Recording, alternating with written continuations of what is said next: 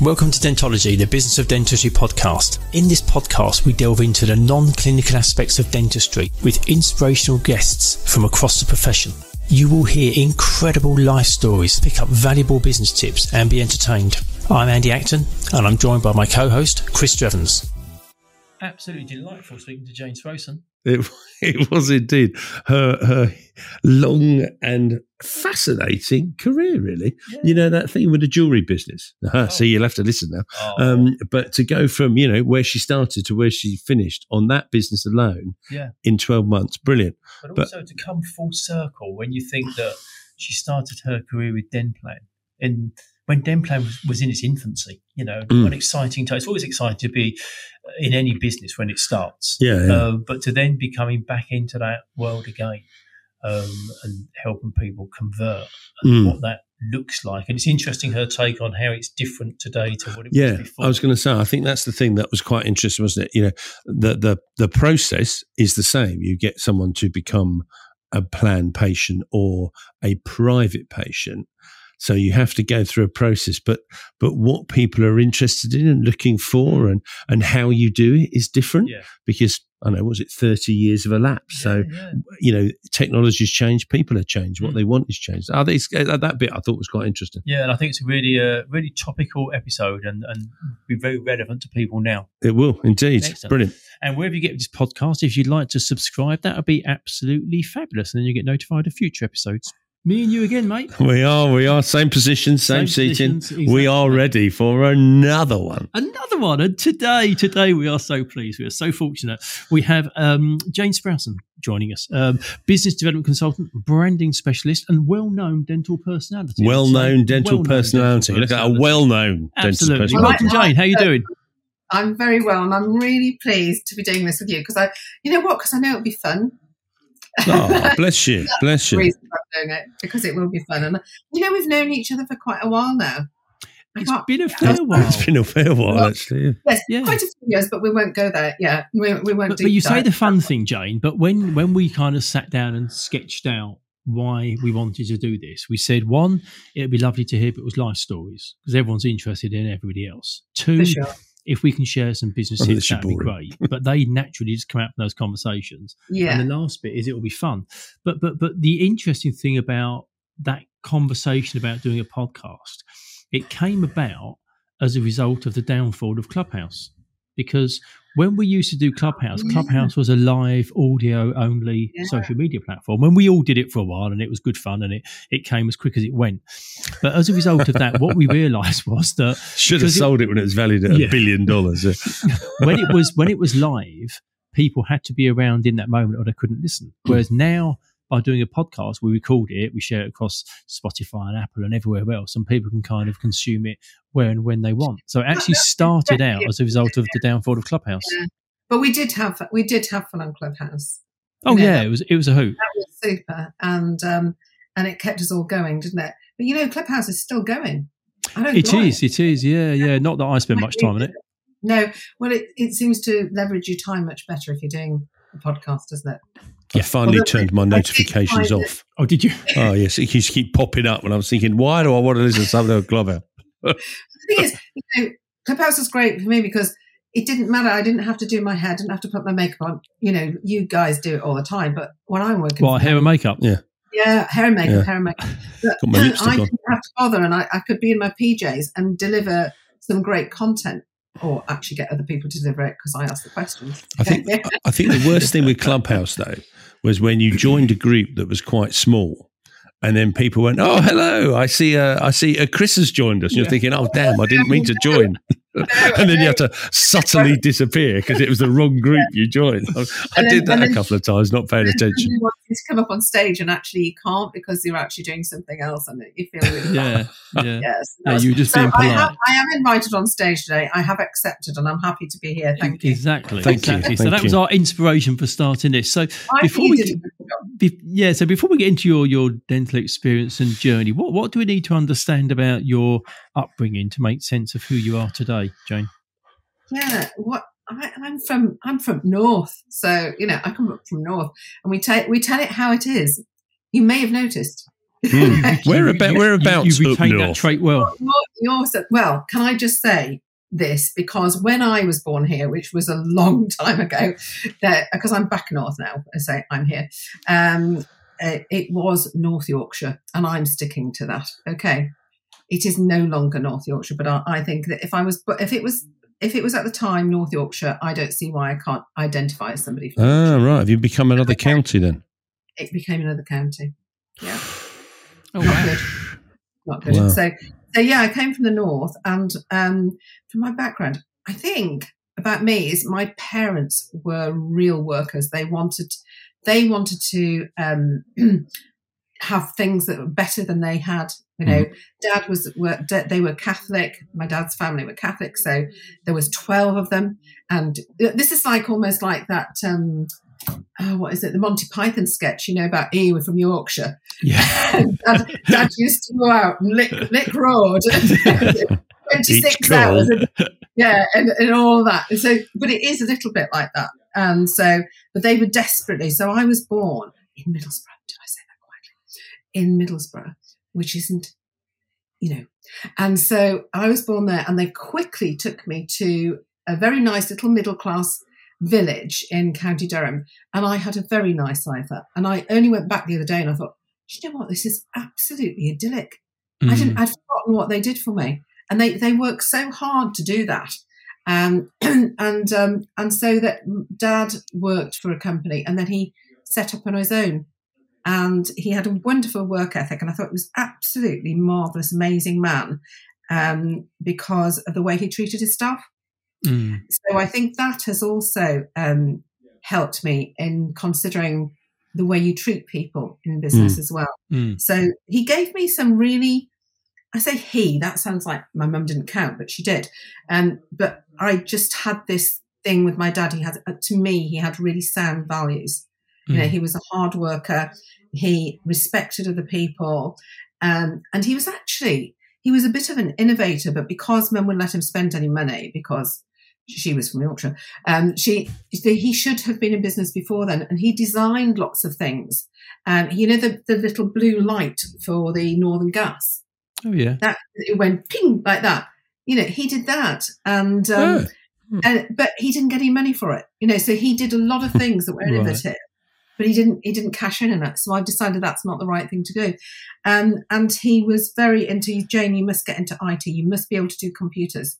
So he had that kind of vision. So I definitely took that from Dad. And then I think from Mum, it's like talking about yourself. It's a bit tricky. But when you get older, you think, I don't care what people think. So the fact is, Mum had a massive generous spirit. And I believe I am very generous to people. I do try and deposit something in the emotional bank account before I ask people for a favour.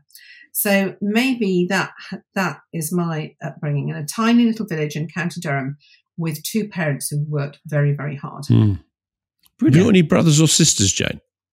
I have a younger sister who is in the police force. I'll just say that quietly as well. So she's in the police force. She wanted to be an artist, and they thought that wasn't a proper job.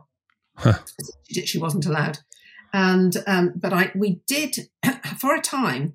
We had my cousin living with us, who was a boy, and he was older than me, and we had to look after him for various reasons. And we tried to adopt him, but that didn't work. And I think he would have been better off if he had been with us. I would say that, yeah. So it's a bit of a strange one. I can't go into too much detail because that's public. Yeah, we'll do that over a glass of wine sometime. But it's interesting what you say about your dad. Interesting what you say about your dad and that kind of innovation and entrepreneurship. Because when we're doing our research, easy for you to say. It's very difficult to say. Don't worry, we'll edit that bit out. Is that actually gin in that water glass it got? It's not tea. It's not tea at all, yeah. When you do lots of these, you move on from tea very quickly. We've got James Frozen. We better knock down the Exactly. Okay. Sorry, I interrupted. No, it's fine.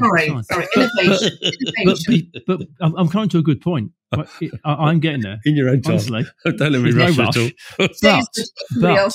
But the exciting thing, linking to innovation and entrepreneurship.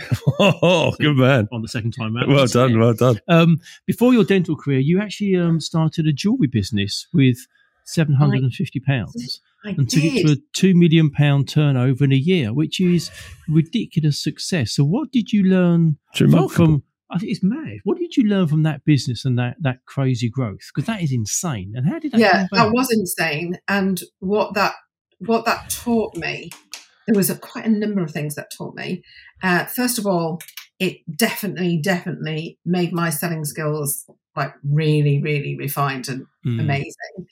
The other thing was that no matter what was happening, you just put on your face and you got on with it. I remember I had to go and speak in Glasgow. I was living in near Edinburgh at the time. And I had to go to speak in Glasgow, and I was really ill, and I had a small child, and I thought, how am I going to do it? But I just got in that car, did it, and then got home and then collapsed. So you build up this resilience, I think, and you perform. You go and do it. Whereas, I guess you can hand the sick note in when it's not your business, isn't it? And I'll just take a day off, and so. Yeah, that doesn't really happen in my life. So that was very good. The other thing was team building and how very sensitive people are to... I'll just step back there. I didn't realise that I could influence people so much and how much influence that was gained and how much they hung on to those words. And so as I've got more mature... very mature, is now I'm a little bit more sensitive to how that message is delivered and modifying how that might be taken, because there's a lot of people, I do like things on communication, and I remember doing a demonstration at a training, and we were talking about one of the dentists going into from NHS to private.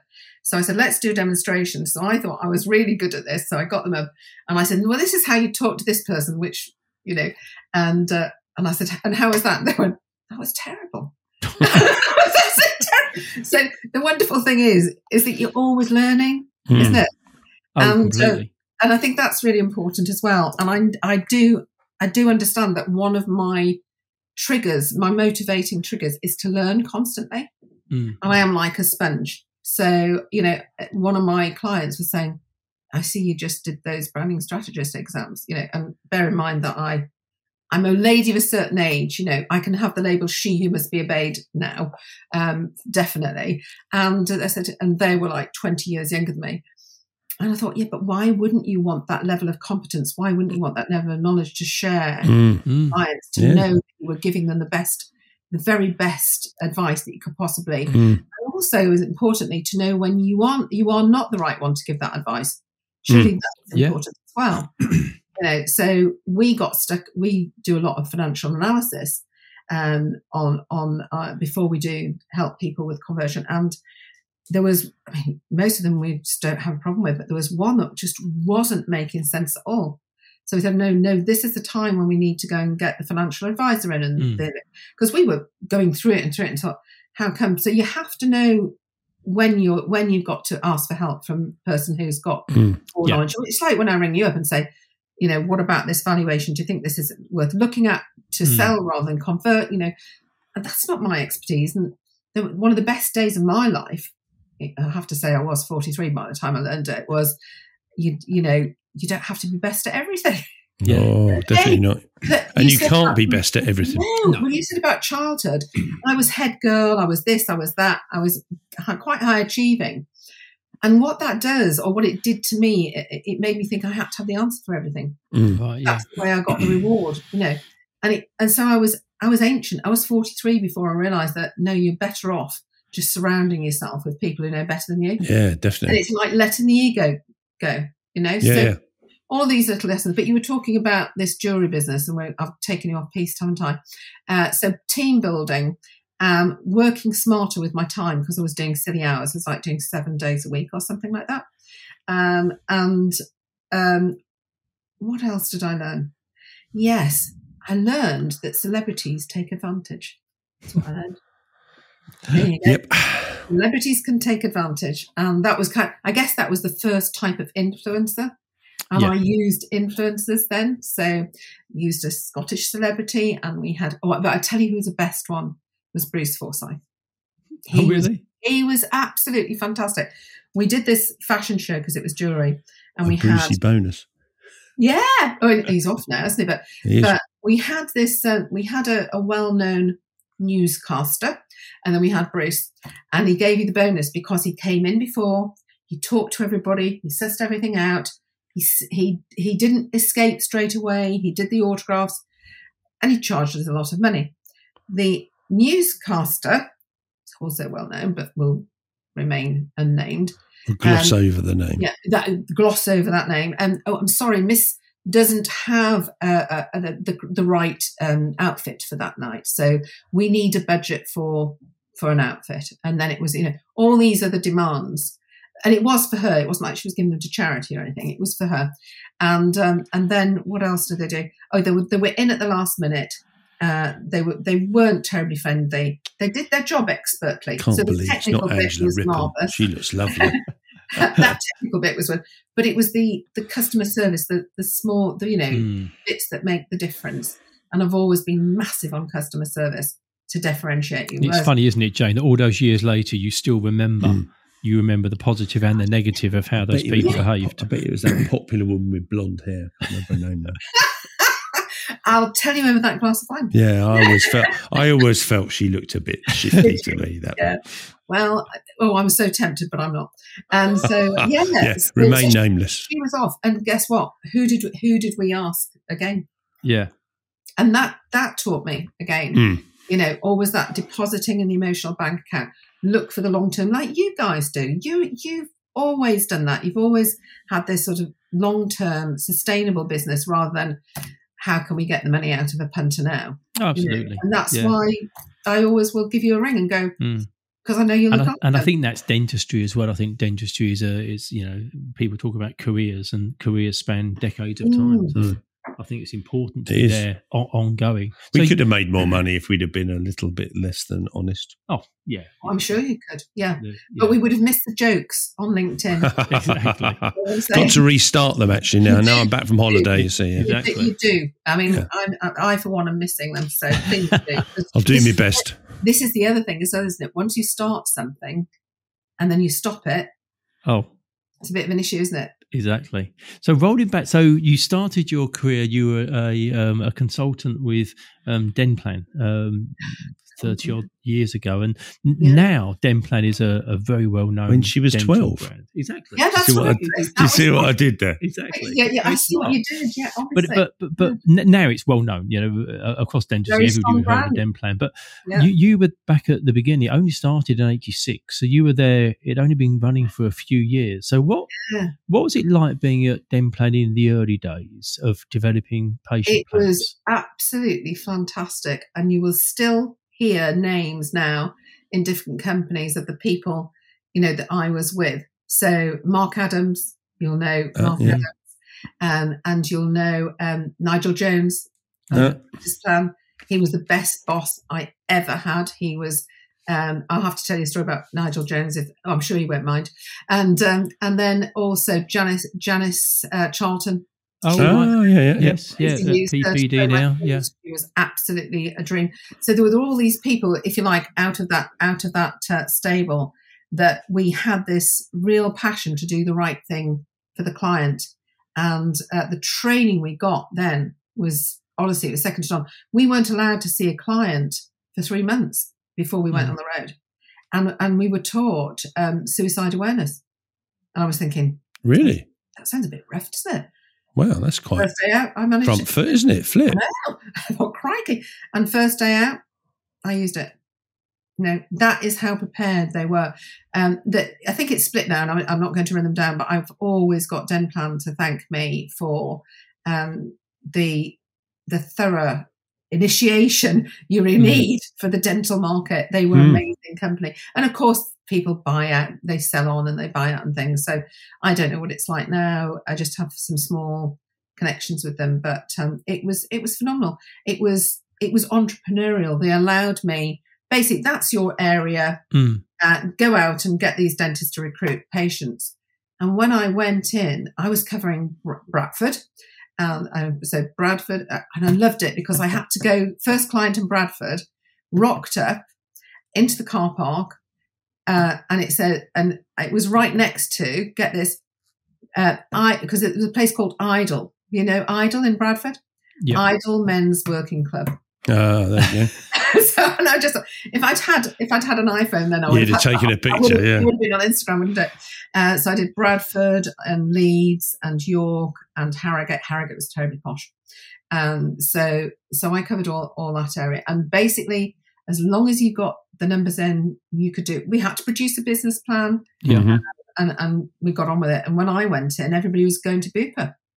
Right. So I thought, crikey, how am I going to do this then? So it was a case of, my plan was to go and see the key clients and say, what do we do to keep you? You know, what's gone wrong?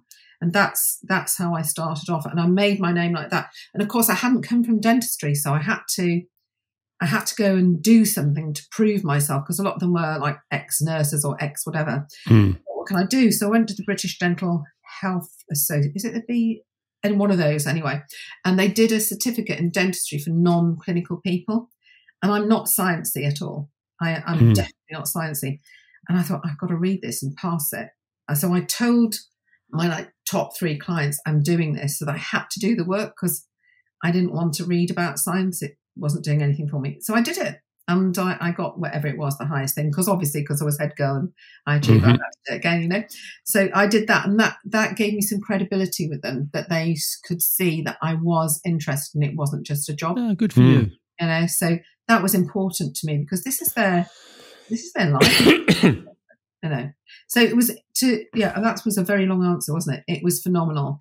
And it was fun, and it was entrepreneurial, and my motivating trigger, I learned absolutely masses about. Brilliant. Yeah. And then after that, you then went on to open a dental practice integrating aesthetics. And lots of people listening to this now will be like, well, yeah, what's the big deal? But when you did it back then, that was kind of trailblazing stuff, wasn't it? So why did you do that? And what challenges did that bring about? Because that wasn't a traditional way of working. Botox. It wasn't really. No, it wasn't. I'd read when Jonathan and I opened that practice. I'd been reading. So just for those that don't know, Jane, John, your husband's a dentist, isn't he? Yeah. Dr. Jonathan Sproson. He was dissatisfied with his practice arrangements, and I said, look, you either put up and shut up or do something about it. But that's me, isn't it? So I started. How did you meet him, Jane? Sorry, just going back. Did you meet him being Denplan? I met him through Denplan, yeah. You would, wouldn't you? And I did not want to. I said I would never, ever date a dentist. And then he came along. There we go. There you go. So, it must have been a soft spot there. So I went and did some research, and there was this guy called Perry Six. Now, how is that not a marketing name? Perry Six. It was the number 6, and he wrote a book called Open Wide. Is he the guy? Was it something like Demos or something? That's it, the Demos Report. Yeah, hey, Chris, good man. See, I remember. See, yeah, you get a star for that. Thank you. It's that name, Perry Six. Perry Six. Yeah. I'll have to change mine from Jane Sproson, won't I? It's not very memorable. So you can become Jane 3. Jane 3. So he wrote this book, and I thought, this is the future of dentistry. And also there were other people influencing me, like Paddy Lund, because I'm on the customer service, and I thought, this is how it should be done. Why does it have to be this dreadful experience, you know, that I've got to see the dentist, you know, it's the dentist, isn't it? And I thought, it shouldn't be like that. So I started I'm a visionary. I don't know if you've ever come across Colby Index A. Have you ever done that one? No. We'll do that over a glass of wine. We'll leave it. It's 2 bits too serious for this. So I'm a visionary. It's a lot of glasses of wine colour. Sounds like a bottle. We're all next to a bottle. We're building them up to 3. So I'm a visionary. And I just thought of, you know, how would I want it to be? If I'm the target market, how would I want a dental practice to be? I wouldn't want it to be that visit that everybody dreads. I'd want it to have a slight luxurious feel. I'd want it to have what we did, we said, right, okay, how do we make sure that the environment and the customer service reflects what's going on in the surgeries? Because none of the punters know whether your crown margins are marvellous and they're the best. They don't know that. But they certainly know if you've got really fancy loos with stuff in and you've got beautiful art on the walls and that when you come to reception, they don't say, take a seat with a miserable face. So I worked on all those, what do they call them? CNEs, critical non-essentials. And Jonathan had like this list of all this kit he wanted. And I said, no, we're dealing with the CNEs first. You get your kit when the money comes in. Whereas dentists would rather have the kit. Yeah. Always. Well, they're technicians, aren't they, really, ultimately? And then, like, the patient journey was how we designed that practice and also the infrastructure, because, you can go to practice and thinking, but you don't have anywhere for a patient care coordinator to go. And when was this, Jane? When did you start that project? That was 2000. Wow. Yeah, 2000. So, you see, that was... and so, there'll be some big names that who in aesthetics now who talk to me to say, do you think this is a good idea? So I was going for my Botox, obviously preventative at that time. And I thought, hang on a minute, this is a bit scabby and patient journey. I can do this better. So I started to look into that as well. And I got, because I like to do things here's the thing, going back to the children thing. My first sentence sitting in the pram was, I'm not properly, because I wasn't sitting properly. So that tells you everything. Everything's got to be properly. And Kim, who's our other branding strategist, she's actually got a folder on IT in the Dropbox that says to make properly. Okay, so that kind of tells you about the standards I started off with. Okay. I'm not properly. I'm glad you've told me that now rather than before when we did that thing in Leeds. I'm not you did it properly. I was very pleased with you. Thank you, Mom. You must be obeyed. So we had to do it properly, and that was the thing. Everything had to be properly, and I trained for all of those. The team, I did a 3-day induction, which might sound excessive. But that's how much I believed, and you had to invest in your team. So everyone, all the dentists, the hygienists, everyone went through a 3-day induction program, from which I had learned from Dentplan, the standard that we had from when we first. I think it's great. We sort of do a similar thing, not so much as in 3 days, but we make sure that any new team members, they just have to start and understand dentistry, because you have to explain what an endodontist is, and because they have no concept of dentistry. And as we deal with dentists, it's so important that at least they've got an idea over what our clients are talking about. Over and a crown isn't something you have on your head. Yeah, exactly. Yeah.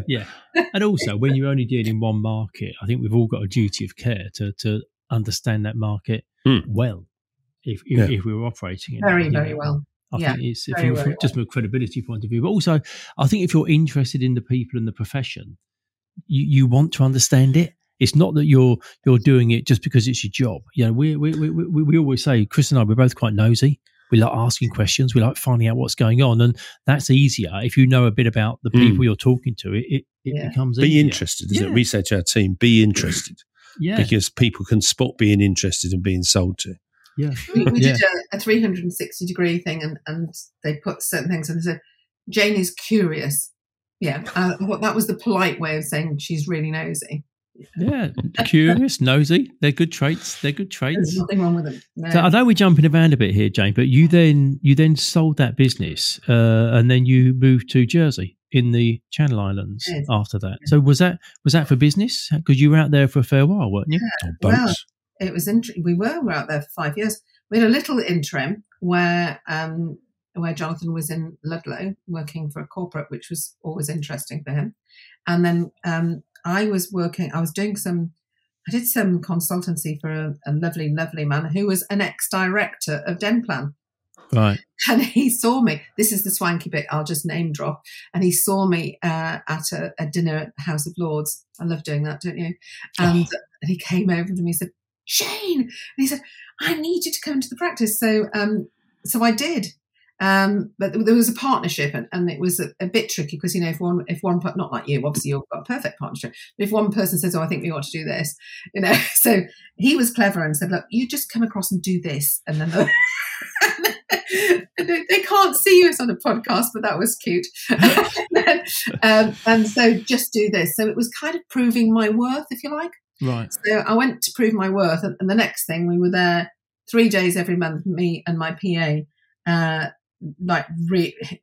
Transforming the business, which was a good business, but it was great. But then there were a couple of things with dentists, and I thought, crikey, they're going to need somebody to fulfill this. And obviously, they don't grow their own dentists in Jersey. So I just said, look, you can. Jonathan can come and do some.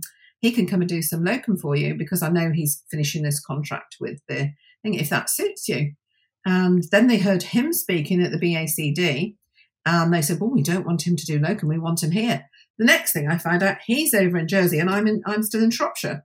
So we had to make that transition. But then we went over, and there were certain things that happened, and there was about 1.5 days worth of dentistry for him. And he wanted 4 or 5. So they didn't grow their own business development managers there that knew about dentistry. So it was back to the coalface for me. And to develop this business. So that was very useful, because I had forgotten how tough it was in operations. Right. It was for the practice manager, for the business manager, for the operations manager. So when this consultant comes along and goes, well, you should be doing this, and why don't you do this, with all their great ideas for the solution base for what they want, forgetting how time consuming and overwhelming it can be. And I really wanted to give really good value. I didn't want to be one of those consultants that just took the money and didn't go like supervise neglect. Hey, I didn't want to be one of those. And so I thought giving it at this pace was showing value. And I was so wrong, because actually they were feeling like they were failing. So that was an enormous lesson for me. To say, just like, we'll go at your pace. You dictate the pace. And as long as I give value in those sessions, then it doesn't matter how long it takes. So that was definitely a pivotal moment, an epiphany for me, going back to the coalface. It's probably a great experience as well, actually, because it just, as you say, it just reminds you of how hard it is. It is. And then it also means that when you're then talking to other people, it's, I've done this and I've done it quite recently. Yeah, absolutely. Because, when we set up our own practice on a business park, I was doing reception, I was doing practice management, business development management, training, I was doing all of those jobs. I even cleaned the practice every night, because I couldn't find, you're going to laugh, I couldn't find a cleaning agency that would do it properly. So I did that. So I did that as well, until I found somebody that I thought, they can do it as so well to the standards that we want for our patients. Right. It was a really good lesson. The only thing I haven't done, I think, is dentistry. But then I did the nursing for the aesthetic practitioners. When I set that all up, I set everything up, the patient journey, how to do it, and given how much you've done, Jane, and like you say, other than picking up a handpiece, you've done everything else. What would you say what was your highest and lowest point in business? Good question. Highest point in business. This is again one of the motivators. I think highest point was when somebody said to me, somebody actually wrote in their book. They wrote a book and they dedicated it at the front and said, I'd never have been able to achieve my dream if it wasn't for Jane Sprayson. Wow. That's nice. Because I believe that I'm here to facilitate other people's success. And when we do business transformation for people, we always say, what does winning look like to you? I think I asked that question, didn't I, when we were there on the first night? Yeah, I think when we did those events what together. Look like to you? It's not about us going in and saying, well, you need to do this and you need to do that. Our advice goes on, well, what does winning look like to you? Because what you want is different to what somebody else wants. And that's how it goes. So, that was the highest. The lowest point there's been a few lows. But, being ripped off for £1 million, that's not so. That's all right. Why do you think I'm still working? That was a nice. Yeah, that was great lesson though. Just didn't really want to learn that one. It's an expensive lesson. Was at a time when we lost a lot of staff. It was, when one goes, it's like a domino effect. Yeah, dominoes. Yeah. And I didn't have the experience. I didn't know that there was somewhere that I could have gone for help to do that. And I think that was it. I didn't know where to go for help, and I didn't think it was up to me to go for help. I should have been able to do that on my own. And that was another lesson. So many lessons. See, I like learning. Yeah. But yeah, that was a real low because without going into too much detail, there were a lot of lies being told. And I don't mind what anybody says. Just make sure it's the truth. Yeah. I don't care if you like me, you love me, you hate me, but tell the truth. Just be honest, be upfront. Just be honest about it, yeah. And they weren't being honest about it, and that killed me. Yeah. Yeah, that hurts. Yeah. It really it's those insidious saboteurs, isn't it, in your own business? It was, And it wasn't fun either when some of them went to a practice and that practice started ringing up patients and saying, we can do you dentistry cheaper. So naughty. So moving on to the next, evolution of Jane Sproson. You're now you got your Chartered Institute of Marketing qualification in strategic digital marketing and C-level brand strategist. Ooh. What is a C-level brand strategist? Explain to us what that is. What is a C-level? C-level is like your. See what I did there? I did. I didn't see that. What did you do? I said it's a crap level brand strategy. I just for those listeners, it is obviously isn't, because Jane's going to tell us. I'm just going for a cheap joke there. No, you've had 3 now. Okay, so that's enough. All right. Thank you. A triple comedy. So C-level brand strategy. So basically, I can go into the boardroom and deal at that level. So that's what you can do. That's the sort of things that we had to do to qualify, to give brands that you would know some advice. Though they were like our case studies. If you like. So and so for me, applying that to dentistry is just like a dream. Because I mean, in a way, you've sort of played it down a bit, really, haven't you? But we both worked for large.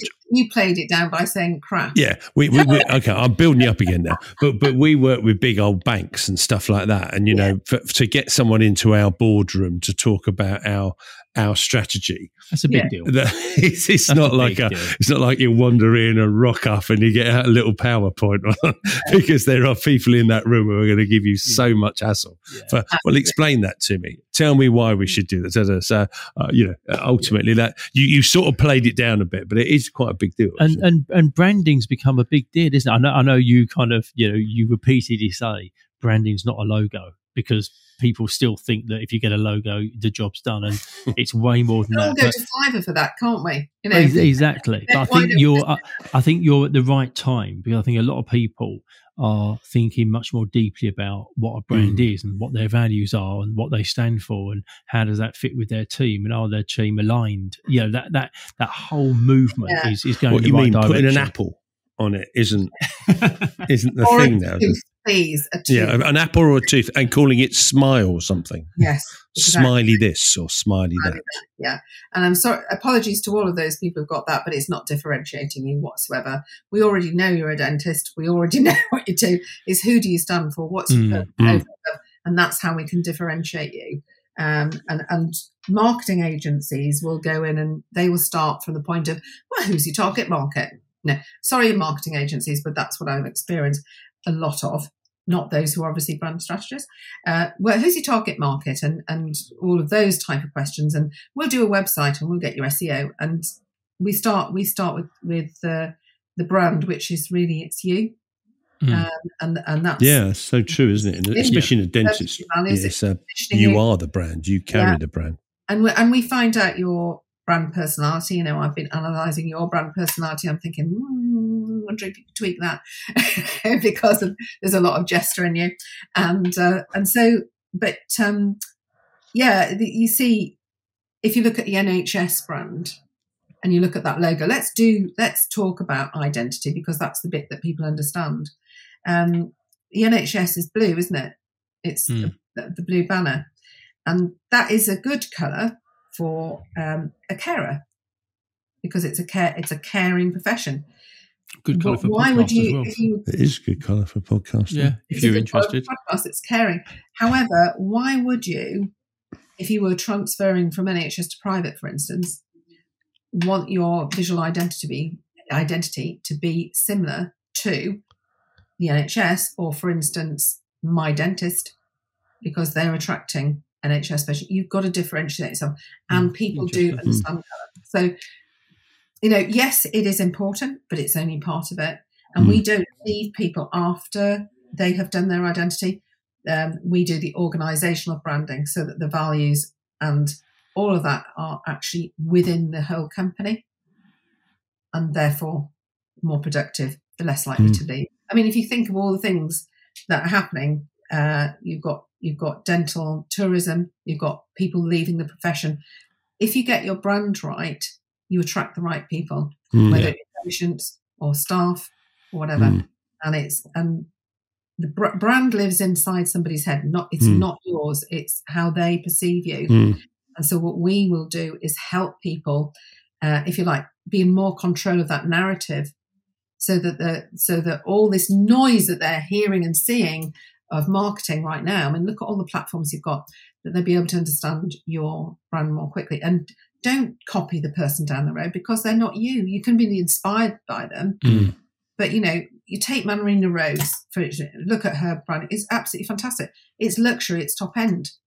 Yep. But don't do it unless it's luxury top end. Because that's right. Yeah. What's going to happen is you're going to have a misalignment with the provision of your service and what you do and what they're expecting. But somebody like Manarina, she understands who she is, what she's about, who her audience is, how that has to look and feel. Definitely. And she's manifested that in an amazing clinic. Absolutely. Everything about it, it hits the mark on who she is. But I think the start point is not enough people understand who they are. And I think if you don't spend enough time working out who you are, you're never going to be able to represent that. No, I agree. Yeah. Absolutely. So we spend a lot of time on that, an awful lot of time.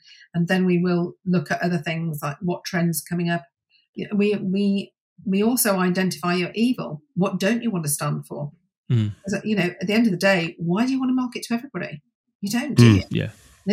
Get rid of the people that aren't going to value. Because if you're going to go from NHS to private, why jump from one treadmill to another? Get the practice you want, get the patients you want, do the dentistry you want. Yeah. So it goes way beyond that. It's not the colouring in department, is it, Chris? The colouring in department, yeah. Well, it's easy, isn't it? Yeah, it's marketing, it's branding. There we go. You mentioned a couple of times there, Jane, as you were talking about converting from NHS to private, and obviously that's how your career started at Denplan. But that's a big part of what you do now. You help people convert from NHS to private.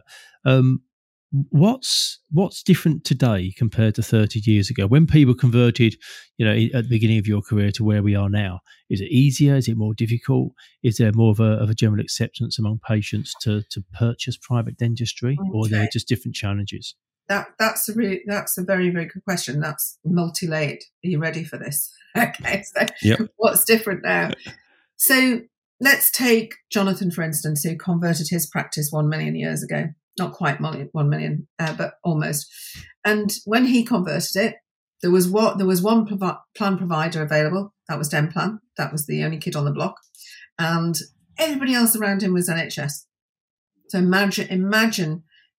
I see dentists every week. They're broken, absolutely broken, on Zoom, telling me about they're financially breaking, emotionally breaking, physically breaking, and that, that's not how it should be. No. And of course, why is another discussion. But they've all got the same fears. I've worked this hard, and what if it's a popularity contest, isn't it? What if they reject me? Can you imagine that? It's like putting yourself up it's not just like up for head girl or something. This is like your whole business, your whole lifestyle. You might have a couple of kids at private school, or you aspire to have those kids at private school or whatever, and to have a nice lifestyle. So the one dentist said to me, it's like, she said, tell you what it's like, Jane. Do you guys ski? Have you ever been? You do, don't you? Yeah. So, you know, when you come off the nursery slopes and all you can do is bend the knees, yeah? And then you get onto the better ones. He said, it's like coming off the nursery slopes and you're taking me down the black run and I'm bricking it. It's terrifying. So those fears never change. They will always remain. And there are unspoken fears as well, where am I actually good? Are my clinical skills good enough to be a private dentist? They never say that. But that is a concern, you know. What if I don't get the vote? What if they go to another practice? What if all the time? So that hasn't changed. What has changed now is that you've heard of dogs, cats, rats, haven't you? You heard that one? Say that again. Dogs, cats, and rats. It's quite a rude and rude way of describing patients, but there's an analogy. Dogs are extremely loyal, yeah? Cats are there for convenience. You feed them, and you know if you didn't do that, they'd probably go next door. And then the rats they jump ship if they needed to. Right. So every dentist has a number of dogs. No matter how good or bad their dentistry, they will have a number of dogs. They'll go with them wherever they go. So when that they move off, that associate moves off, they will take 200 patients out, and then it is what it is. And then you've got a pile of cats who've maybe been coming to that building for 50 years. Their family, not necessarily, but they've been coming. That's been a dental practice for 50 years or whatever. And then you've got the rats who've been jumping shippers every time somebody went private. Yeah. So what we're seeing now is there are more rats on the ship. Right. So what we've got to be very careful is we cannot apply the same rules that we did before as, right, okay, so this is your NHS income. What we need is this amount of people at this rate come and do, and your conversion will be sorted. We go into far more of giving a contingency for those dentists now. And because we're doing the hand holding and the right the way through the whole thing, they achieve their targets. So, you know, we've converted a dentist practice recently in a very poor area, and they hit their target of 3,000 patients. Yeah. Okay. Right. We've gone somewhere where it's a small town, everybody talks to each other, and they hit their targets. And that's interesting. So what's different is that you don't need the longevity as a dentist now that you used to have to be able to convert. That, you know, I've been here for 8-10 years. Yeah. You can convert them. It's still harder, and it's easier. If you're a principal, it's easier. If you've been in there if you've seen your patients more than 3 times, then we're on to a better thing.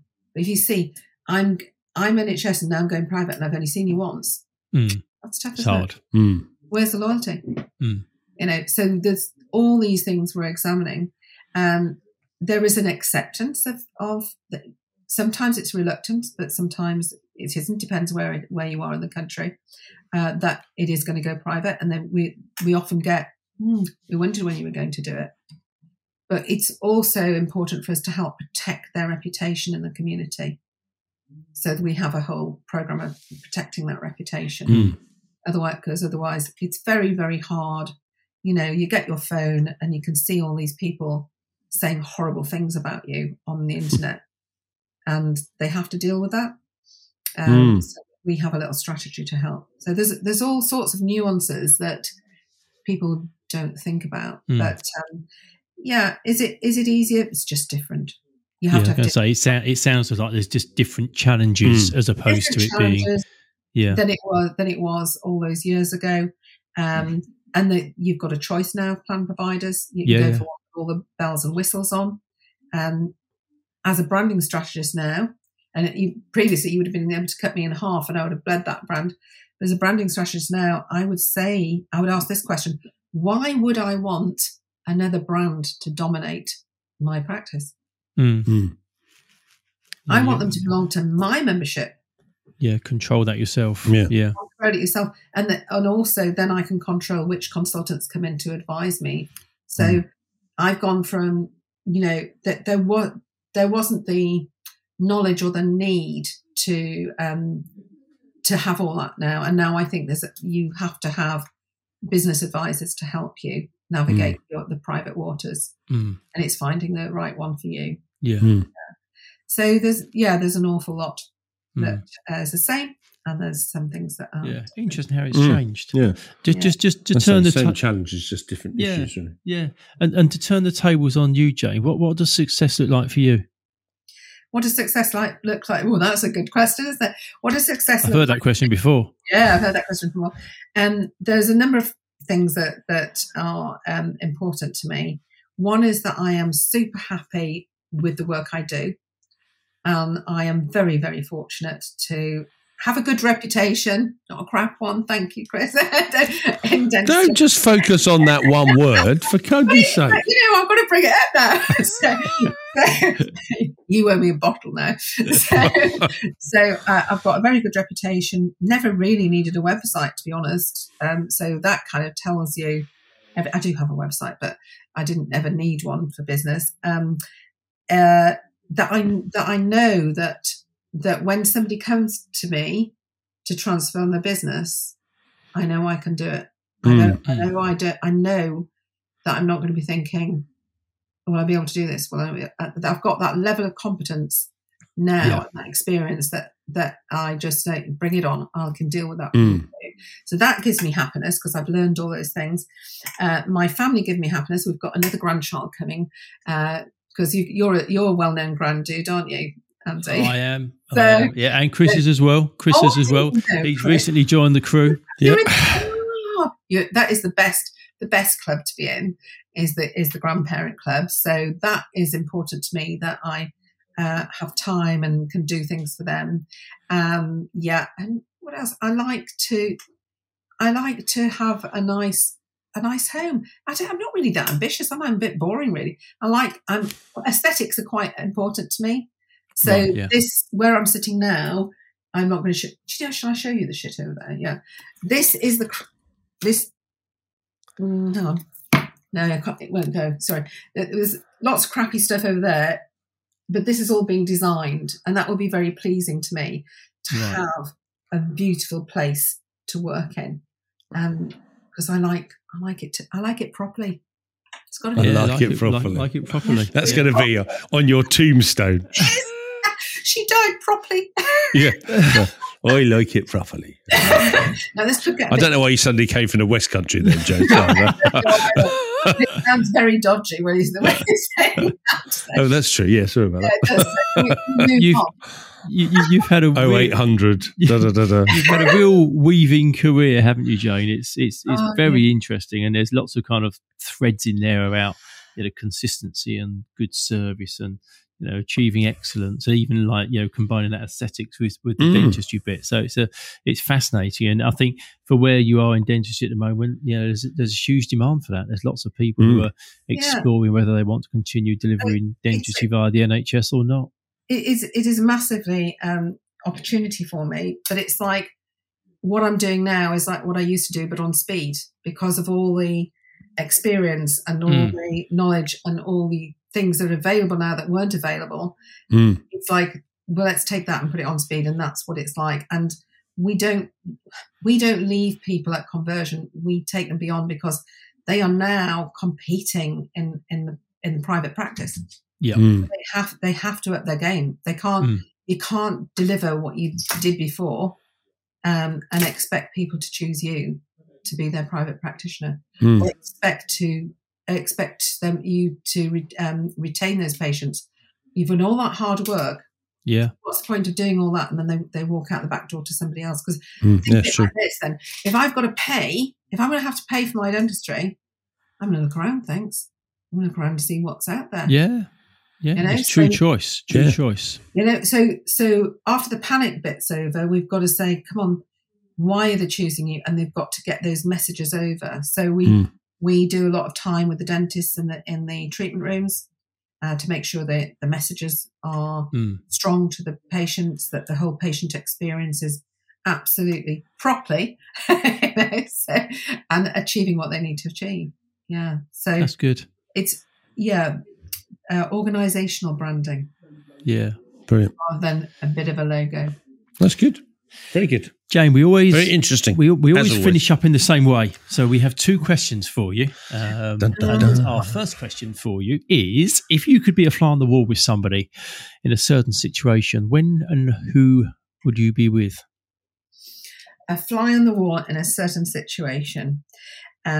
So I think I would have liked to have been a fly on the wall with the Queen when she was with what's he called? Daniel, what's his face? Bond. Craig. Daniel Craig.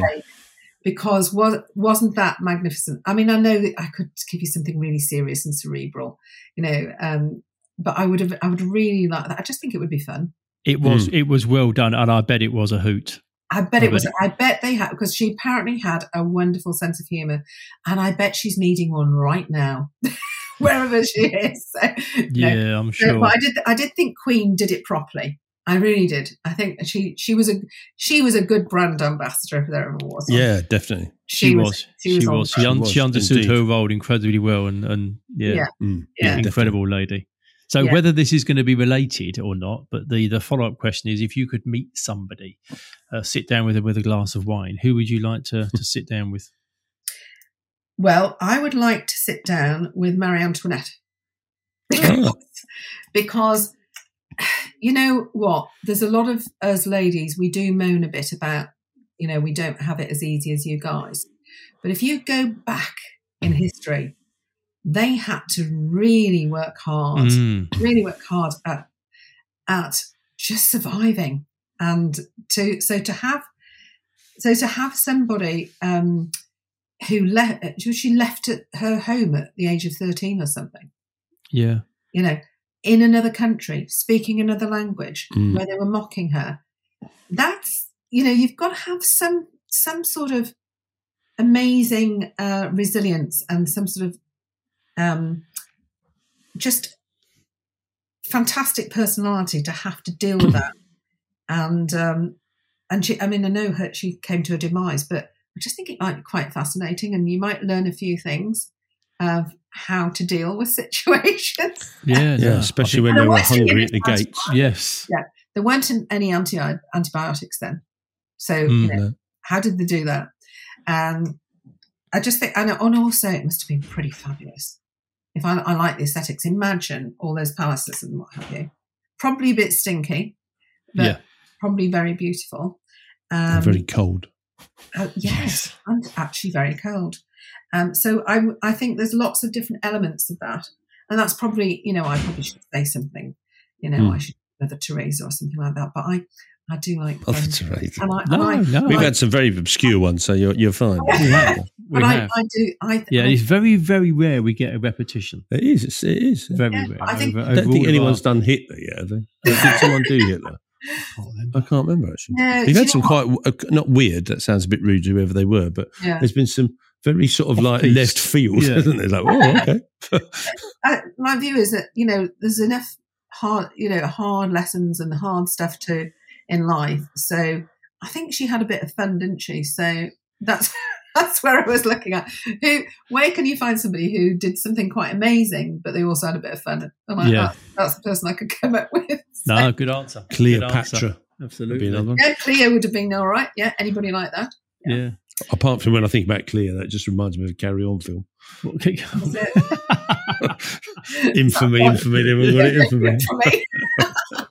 Yeah. So right. there are lots of people I would like to sit down and have a glass of wine. Yeah. Oh, well, I'm sure if we could have a long table, we'd have a lot of people there. Definitely. Yeah. Yeah. So, but can we, the next time you invite me on, because I know you will, because I've done it properly, can we do a dinner party thing?